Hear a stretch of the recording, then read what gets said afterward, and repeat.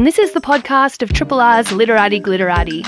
Championing stylish wordsmiths and sterling conversation, it's a weekly book show that loves a good story, well told. Literati Glitterati is broadcast live on Triple R each Wednesday from midday till 1 p.m. Hope you enjoy the podcast and feel free to get in touch via the Triple R website. G'day. Welcome. This is a show about books and stories. I'm broadcasting to you live from the stolen land of the Wurundjeri Woiwurrung people of the Kulin Nation. Today, we've got a pretty big one coming up for you, actually. I think if I had to come up with a theme for today's show, it's like muscular authors who are doing exciting new things with writing.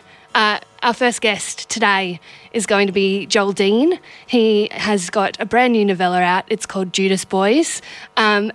And the other guest is a big one.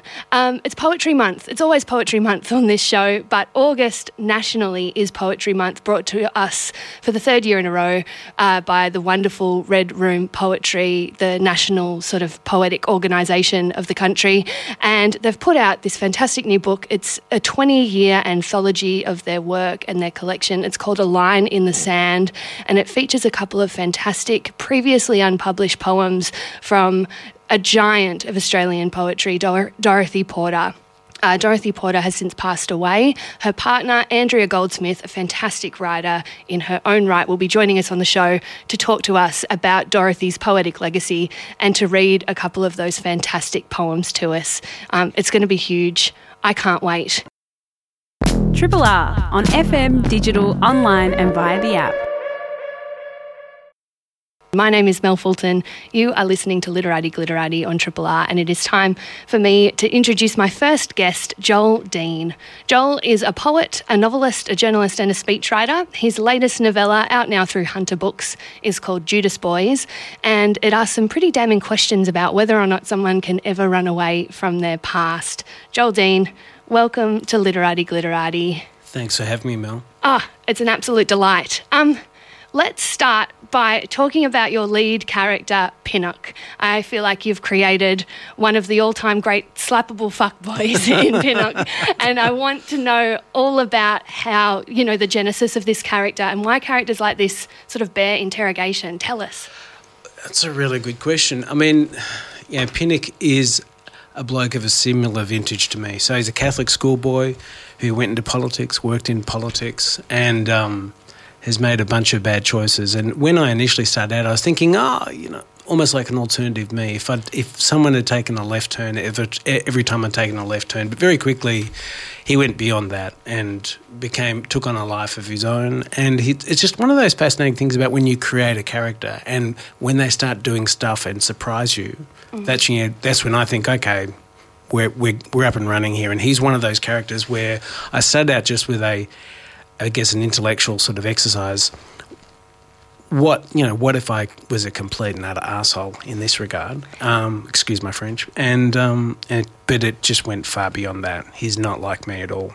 No, he's a really interesting character. The book begins. The opening scene in the book is we're at a funeral for one of his schoolmates, and he has this interesting exchange with the schoolmate's mother. And then the rest of the story is told, sort of alternating between a time that I'm imagining is about 2019. There's references to bushfires and things like that, and then that flashes back to his days at St Jude's, at this sort of elite private school where he's got a scholarship to be a diver. He's a working class boy. Yep. And he's sort of trying to negotiate, the power and privilege of those schools. Yes. In the present day, in 2019, he's a disgrace. He's fallen from grace. He's in the nude. He's been sort of rescued by his ex-wife. I think disgrace has been kind to him. He's a shocker, an absolute shocker, would be my view. So where did you start writing the book? Do you start there? Like, what was the kind of, the genesis? Yeah. Well, the genesis, I mean, it started, I'll go back a little way. Yeah. It started with grief. My father died. A good friend of mine, Michael Gurr, who was a wonderful writer, not at all like Pin. He died, and out of grief and guilt about people that I'd lost, I started just ruminating in this character, and then I started writing. Usually, I start writing when I'm upset, and so I started trying to figure it out, and then it sort of triggered a short story, which the Saturday paper published last year, and then I just jumped into this book, and so it sort of came out of grief and guilt, and the guilt I think is shot through it, but it came out of a feeling. And I'm a big sook, and a lot of my stuff comes out of feeling, and it was really out of this. It's a very emotional book. It was at least to write it, and so it came out of that, and trying to figure out what I was upset about, and what I was upset about is, among other things, how our society really how men are screwed up, and how men screw up, and how the pressure to be a bloke. A lot of men just really don't get it. It's crippling, and I think that at the heart of the book for me, and you do sense that overwhelming feeling of guilt and of shame as well. And I think that at various points in all of our lives, we ask that question of like, what would happen if we just ran? Like, what would happen if we didn't face up to the things that made us feel ashamed, and we didn't take ownership of them, and we just kept moving? And in Pinnock's case, nothing really very good comes of it. No, and this is the thing, and I, and again, without talking about sort of people, like my dad or anything, but this happens in your life. You can't run it. Sooner or later, it comes back and bites you, and you can't get away from it. And I think that's like, this is a book about men having behaved badly, but it's not just a male book. There's a lot of female characters in there, and in some respects, I use them a lot because this is written in Pin's voice, and the women there, and and again, not based on women I know, but based on some of the things that women have told me, they're shining a pretty harsh light back at these blokes as well. And I think one of an early reviewer called it sort of like a domestic noir, and I guess it is. I thought, that's a nice way to put it. But look, the truth is, I mean, the thing is that you've got you're talking about Dorothy Porter later on, and I remember reading The Monkey's Mask when it came out in '94, and that was an incredibly intense read, dragged me through it. And then I had to go back, and I was like, how the hell did she do that? And then I had to go back and read it again and again and again. I started out as a poet. So that's what I want for my books. That's what I want for Judas Boys. I want it to be a really intense, short read that drags people through, and there's a lot of stuff in there that I hope will reward repeat reads. I mean, we were talking off air about books like music, and I think of them in that way. Like, I want, a good book is something that goes back to when you read it again and again and again, and as you change, it changes too. Yeah, I think that, you've set yourself some really interesting parameters in anchoring the character in Pin, and I think some essential ones as well, because we're sort of driven through this very muscular, very lean, kind of quite dynamic book from the perspective of this person who is highly flawed, who is in the wake of kind of catastrophe, and who is relying on all of these women that he's treated badly to liberate him from that. And in that sense, it is a feminist book. And I was interested, to talk to you about the challenges of showcasing, a woman's perspective, or the kind of carnage that this kind of thing creates by having them reflect him back. Yeah, well, I think it's one of the interesting things. I mean, a lot of authors, there's a real thing about, look, I'm a white middle-aged bloke, right? So it's not appropriate for me to sort of go out there and start, writing a story. I think me writing a story about from a woman's perspective, or someone from a diverse background, or I don't think that really flies. But I do have I think that I can write about these things from my perspective, but I've got to bring other stuff in, and if I do that, it amplifies it. So that's what I think that I think a lot of dumb blokes really complain about not being able to write what they want, and I just think they're lazy. Yeah. I think there's no excuse. I think you can write anything you want. Just do it properly, mate. Don't sook. Don't be a sook. Or at least, you know, if you're feeling broody, start there and interrogate, you know. And I think that, you know, to go back to your earlier point about talking about music and words that hit like music and that sort of lyricism, I love the way that you've brought in other texts to carry this book along as well. Like, you know, when Pinnock's ex-wife is listening to Hajira in the kitchen, you're like, okay, cool. I love that album. I get where she's at. She's really pissed off. That's my favourite album of all time. I love it. My 16-year-old daughter, you know, I'm in the car with her, and she's like, if you put Joni Mitchell on again, I'm going to go. Fantastic. I'm sick of getting told off by my 16-year-old, but yeah. Yeah, you know, they hold us accountable, I suppose. Totally. I am joined in the studio by Joel Deane, the author of the fantastic book Judas Boys. We're talking about shame and guilt and writing a novel that hits like music. Can you tell us a bit about who... well, actually, I'm jumping ahead a little bit. Do you read while you're writing, or is it something, you know... That's a really, really good question. I think it's yes and no. There's some, you know, I'm always I read really widely. I'm reading non-fiction, poetry, fiction, and if I'm not reading widely, I write badly. But sometimes when you're especially when you're right in the middle of it, I need to pull back from that because it can have an influence, and it's like, oh, I'm just, you know, mimicking Dorothy Porter, which is very easy to do if you're reading really good stuff. You know, so, but I mean, it's a bit like, you are what you eat, you are what you read. If you're reading crap and you're reading badly, and by that I mean just not really soaking it all in, then you write badly, or at least I do. Yeah. The book, you know, it's only been out a week or so there haven't been a lot of reviews yet, but early reviews are saying, Mark Robo said it reads a bit like Tobias Wolff, which I absolutely agree with. Someone else said Cheever with a boning knife, which is pretty exciting. Yeah, that was Michael Winkler. That was pretty cool. I actually saw Tobias Wolff give a reading once. I used to live in America in Berkeley, and he came in and gave a reading. Two things. He had the best moustache I've ever seen. And he was terrifying. He was a scary guy. He was a very scary guy. Yeah. He's got a huge voice. That's all I can really say about him. A huge writerly voice, and then a huge literal speaking voice. It's booming. Yeah. But tell us what were you reading while you were doing this? Oh, goodness. Well, it's a lot of poetry. Yeah. Poetry is it's the fountainhead of everything I do. Yeah. And so I couldn't say a particular poet. I mean, the thing is, I mentioned Dorothy Porter, and and that's true because she's one of those very important poets to me. I think that Sylvia Plath is one I go back to again and again because she was just like a comet, she was like the sun. And so I read stuff that I'm after an emotional hit. Yeah. It's one of the things, you need technique and all the rest, but I want some blood and bone in it, right? And so that's what I'm after when I'm reading, and that's what I hope I'm delivering when I'm writing. So otherwise, because writing a book's hard yards, and so it takes you away from your partner and your family, and the dog gets grumpy and all the rest, and so it's got to be worth it.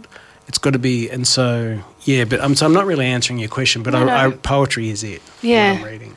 And are you, with a poetic background, but you're also a journalist. You're also a speechwriter. What is your editing process like? You're someone who likes something that's pared back, that hits, that's full of blood and bone. No weasel words. What's your editing process like? Brutal. Yeah.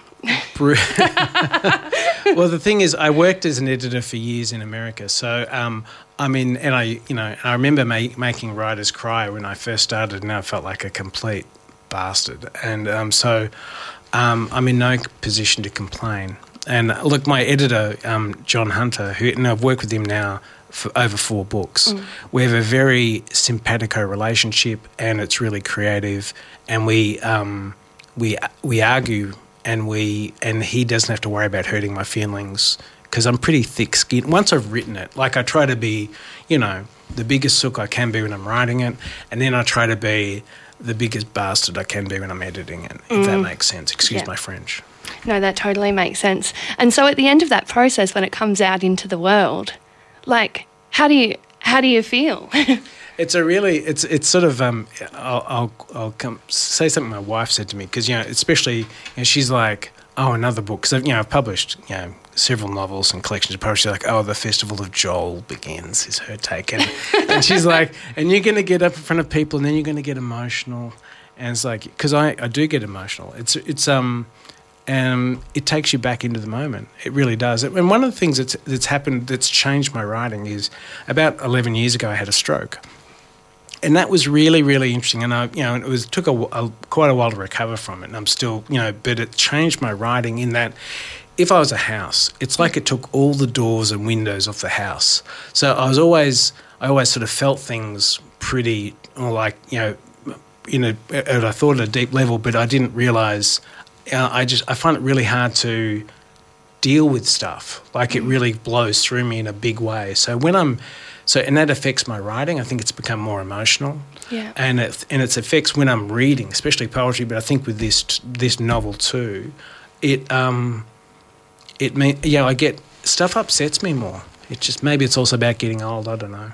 Well, and it's also a hugely personal book. It sounds like you've had skin in the game from the very beginning. You started it with some really big questions about yourself and your family and your father, and that drove you through it. I imagine the process of then, making something, holding yourself accountable and releasing it into the world it's huge. It's funny because, one of the things about writing is, I'm not sure about you, but I usually write to figure stuff out, and usually I feel better at the end of the process. And so I got to the end of the process of writing Judas Boys and was expecting to feel better, and I felt worse, a lot worse, so much worse that I thought I need some help, and I actually ended up going back and seeing a psychologist again,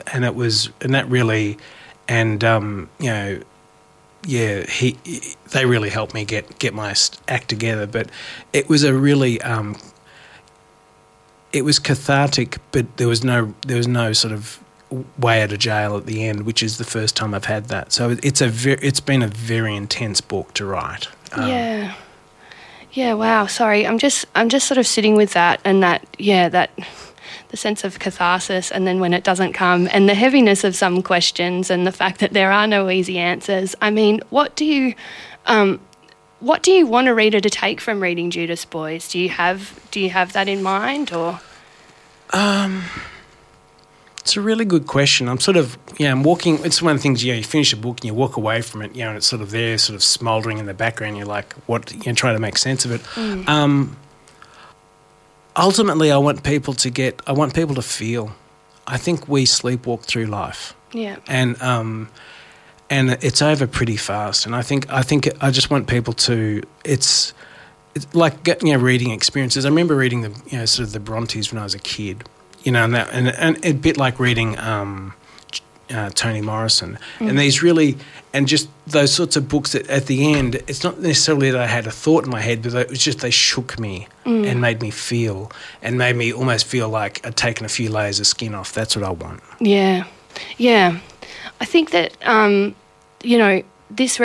this book is a book that really concerns itself with violence. It's about sort of violence among men and between men. It's about not necessarily physical violence, but the sort of aggressiveness of life sort of under a patriarchy, I suppose, and I imagine it would be quite a jolting experience to write violence in such a way. Yeah, it's really interesting because it's something. I'm going to put it. I'll go back. Look, I was a police reporter when I started out as a teenage tabloid reporter. I was a police reporter when I was 18, 19. I grew up in a matriarchy. It was my mum's house. I'm a big sook. I'm deeply troubled and upset by violence. But it's something that, I think because I'm upset about it, I keep sort of like coming back to it. Because I'm trying to. It's just one of those things that disturbs me, and I write about things that disturb me, I guess. Yeah, and about trying to process it, and I suppose and trying to process it within that, hotbed of all manner of things. It exists entirely in my imagination, I have to say. I was a public school kid. I didn't experience that kind of elite private school environment, but just from, it's always fascinated me, and hearing people talk about their experience at an all-boys school or being a boarder at an all-boys school is just continues to blow my mind. Yeah, well, like Pin, I was a country kid that landed in Melbourne, was living in the top of a shop in North Fitzroy in the early 80s, and then I was getting on a train and going to St Kevin's in Toorak, and it was like going to the moon. Yeah. And I still, and I just, it was a completely alien experience. And obviously that influences Judas Boys. Independently yours, Triple R. 102.7. Glitterati, glitterati. My name is Mel Fulton, and I am joined in the studio by Joel Deane, author of the fantastic book Judas Boys. Joel and I were just talking off air. Joel is also a speechwriter, and as you know, if you've been listening previously, the book is largely about sort of, running from the truth and obscuring the truth, and it's told in this kind of muscular and lean and sort of almost musical way. Joel, you're a speechwriter as well as a journalist, as well as a poet, all of these things coming together. Can you tell us about the relationship between all of them and why writing lean and keeping these sort of weasel words out of the picture are so important to you? Yeah, good question, Mel. I mean, poetry informs everything I do. And, because poetry is the first language. It's where story comes from and all the rest. I hate political language that just is used to cloud the truth, evade the truth, and just where it almost reads like it's been written by a software program, or it's sort of like full of all these dot points like it's a bad rap song. It's the enemy of democracy and truth. And I think that what we need to demand of our politicians is just tell it to me straight. Yeah. Tell it to me like you'd tell it to me on the street. Don't bullshit me. I'm so sick of bullshit. And the thing is, it doesn't work. It just doesn't work. And, it infuriates me. And so I do teach wannabe politicians, and, I just tell them, tell them a story, past, present, future. Give it to them straight. Don't bullshit. No. Play, be real, tell it like we're running for a bus, because we all pretty much are all the time psychically anyway, Absolutely. Yeah. Got no time for bullshit. No, not at all. That seems like a fantastic note to end on. Joel Deane, thank you so much for joining us in the studio.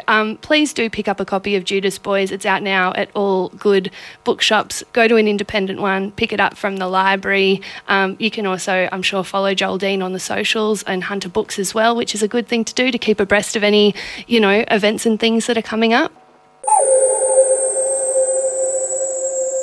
Triple R. On Literati Glitterati on Triple R, Red Room Poetry is Australia's leading organisation for commissioning, creating, publishing and promoting poetry in meaningful ways. It is also the organisation behind Australia's third annual Poetry Month, which has been celebrated across the country every August since 2020. This year, Red Room Poetry celebrates its 20th birthday with the release of A Line in the Sand, an anniversary anthology that brings together the best in the business, out now through Pantera Press. With an introduction by Ali Cobby-Eckermann and works from Bruce Pascoe, Tony Birch, Grace Tame, Maxine Beneba-Clark, it is a formidable read. The book also includes 3 previously unpublished works from a titan of contemporary Australian poetry, the late Dorothy Porter. And joining us today to talk about Dorothy's work, her poetry, her incredible legacy, is none other than her partner, legendary novelist in her own right, Andrea Goldsmith. Welcome to the show, Andrea. Thanks, Mel. It's really good to be here. We are delighted to have you and very, very excited that you might be treating us to a reading very shortly. To start us off, can you tell us, you met Dot in the early 90s when everything was happening. Can you describe sort of the energy between you two when you first met? Well, initially it wasn't energy.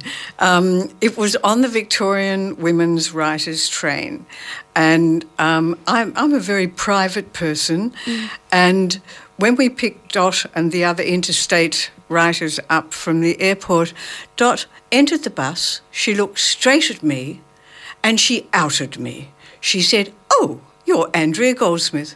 You're Jewish, you're a lesbian, and you're Aries." And I thought, fuck, who is this person? I must avoid them at all costs, which indeed I did. Wow. Until the first night, there was a poetry reading. I should say before that, our publishers had sent boxes of books for us to hand out to the people, the places where we stopped and taught on the way.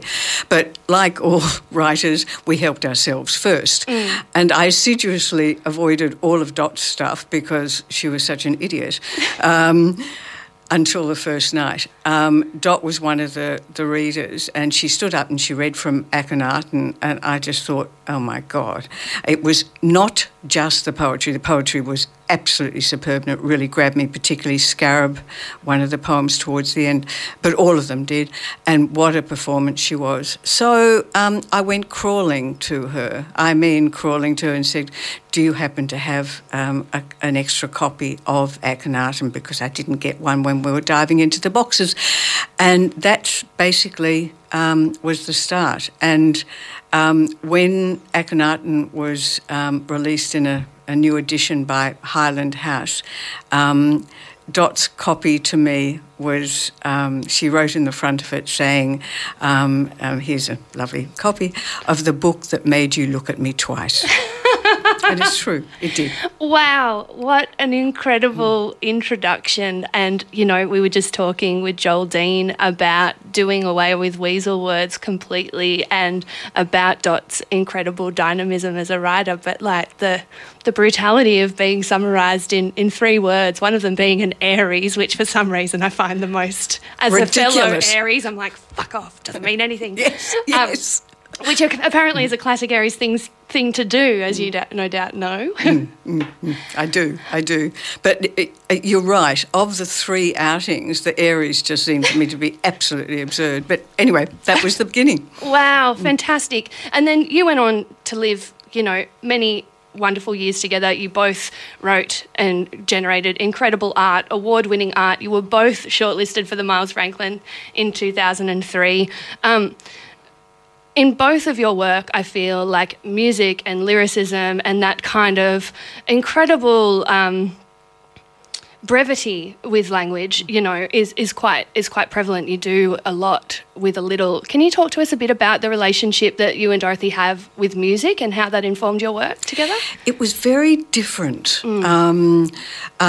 Dot always wrote to music. She was very responsive to music, and in fact, it was the pop music of the 60s and 70s that she always said led her to poetry.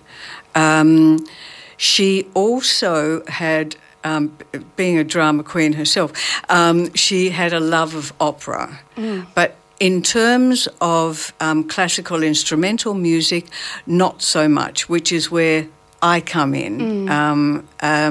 So we shared, it was really good actually, we shared our different musical tastes. She learned a lot more about classical music, and I'd sort of stopped listening to popular music in about 1972.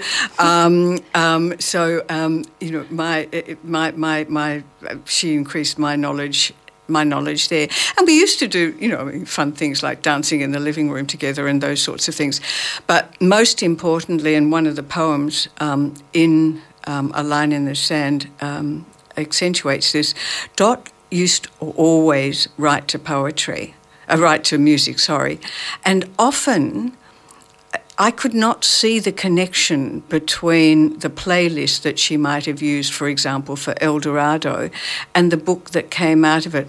And it was because both music and poetry get to that deeper level of consciousness. Things go on that you may not be able to actually explain, but have a profound effect. She always knew the music she needed to write a particular book. So, I mean, I've for example, got playlists for all of the verse novels that she actually gave me.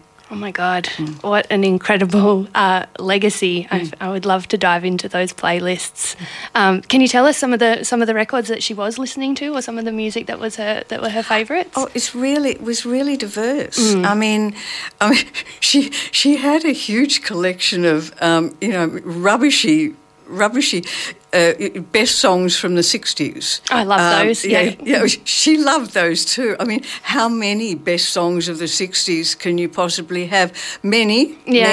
So, I mean, she had those. I mean, she loved the Beatles. And in fact, when she was at school, she wrote a novel, a short novel, about how that she actually would read at lunchtime to her fellow students about the Beatles coming to their school. And of course, it was a girls' school. All the girls absolutely loved it, and she loved the Beatles. And in fact, she always said that it was listening to was one of the very early Beatles songs, like "She Loves Me," "Do," or "Please Please Me." She was sitting in the car and she heard it, and she was young, 14. She was very young, and she said, "I want to do that," and she did. That's so cool, and I feel like that is.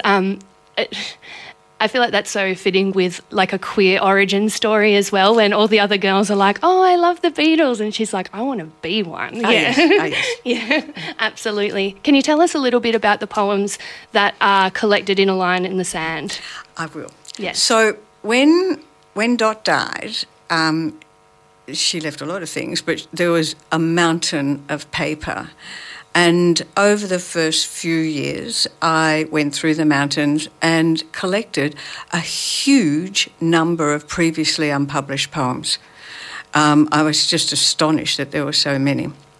And a lot of them were very, very old. Not so the ones in A Line in the Sand. When I knew that Red Room were doing this anthology, I actually offered them three previously unpublished poems, and of course they jumped at it. The first two, and I'm happy to read them, the first two are really typical Dot poems. They're about love with a sting in the tail. It's never easy, and if it's easy, she wouldn't want it anyway. So that's the first two. The third poem, this was an absolute hoot. So years ago, I thought I'd got all of the unpublished poems and collected them all together. About 2 years ago, during COVID, I was looking through a Milosh book. It's an edited book by him, not his poetry. And on one of the end pages, the blank pages at the back of the book, I find a handwritten poem by Dot, untitled. I've titled it Silence. Just there. I mean, it was such a surprise, but it was also an absolute, it was a gift. It really was. So the third of the three poems, Silence, I only came across it about 2 years ago. Oh, that's so magic. And it's such a lesson in why you should always, at the secondhand bookshop or whenever you borrow a book, flick through all the pages, shake it out, because you never know what delightful treat you're going to find. You are so right. You're so right. Andrea, we would love it if you would read those poems for us now. These are three previously unpublished poems from A Line in the Sand, which is the Red Room Poetry fantastic anthology that's just been released through Pantera Press. Okay, so the first one is called Reading Between My Lines. It was written around 1995, and it's very much in the tone of a number of the poems in her collection Crete. Reading Between My Lines. Please, darling, please, read between my lines. I am a fabulous script. Elephant heads, spear points, sheaves of wheat, and strange whatnot. I am all yours. Please, my lovely last chance girl, read between my lines. The second one, Raving, is also from much the same time. Raving. In this new morning, it is love that makes me chatter. moving, light as a monkey. I'm giving off a hectic joy that could only be love in all its raving generosity. Thank you, my darling, for exploding in my heart. So when you leave me, mute and sober, once and for all, I will remember the talk and coffee and giddy peace of this morning.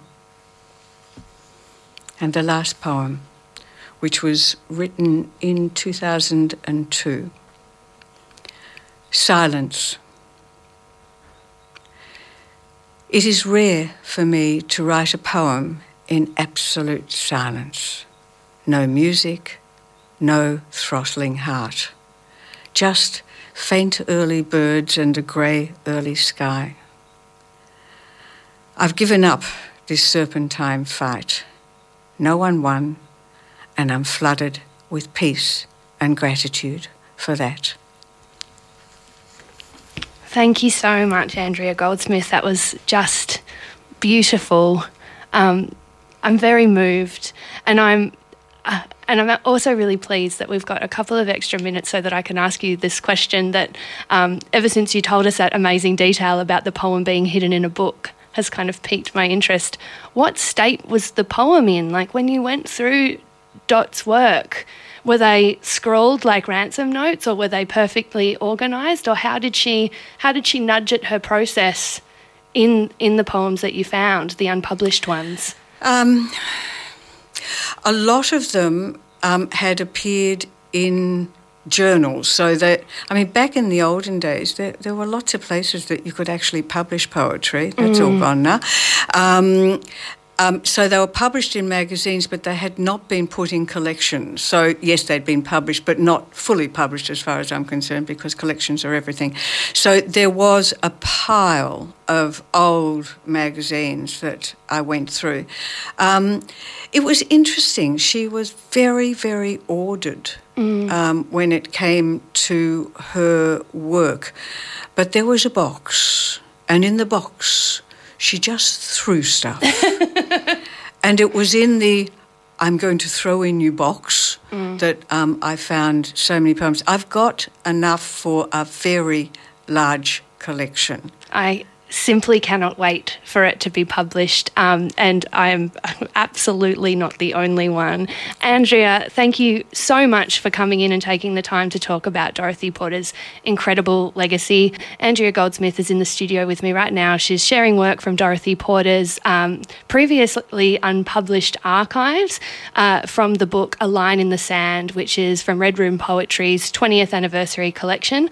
Andrea will also be doing a reading of Dot Porter's work tomorrow night at the Wheeler Centre as a part of the Victorian Poetry Gala of 2023. If you'd like any more information, or if you'd like to get yourself a ticket, which you absolutely should, please visit the Wheeler Centre's website.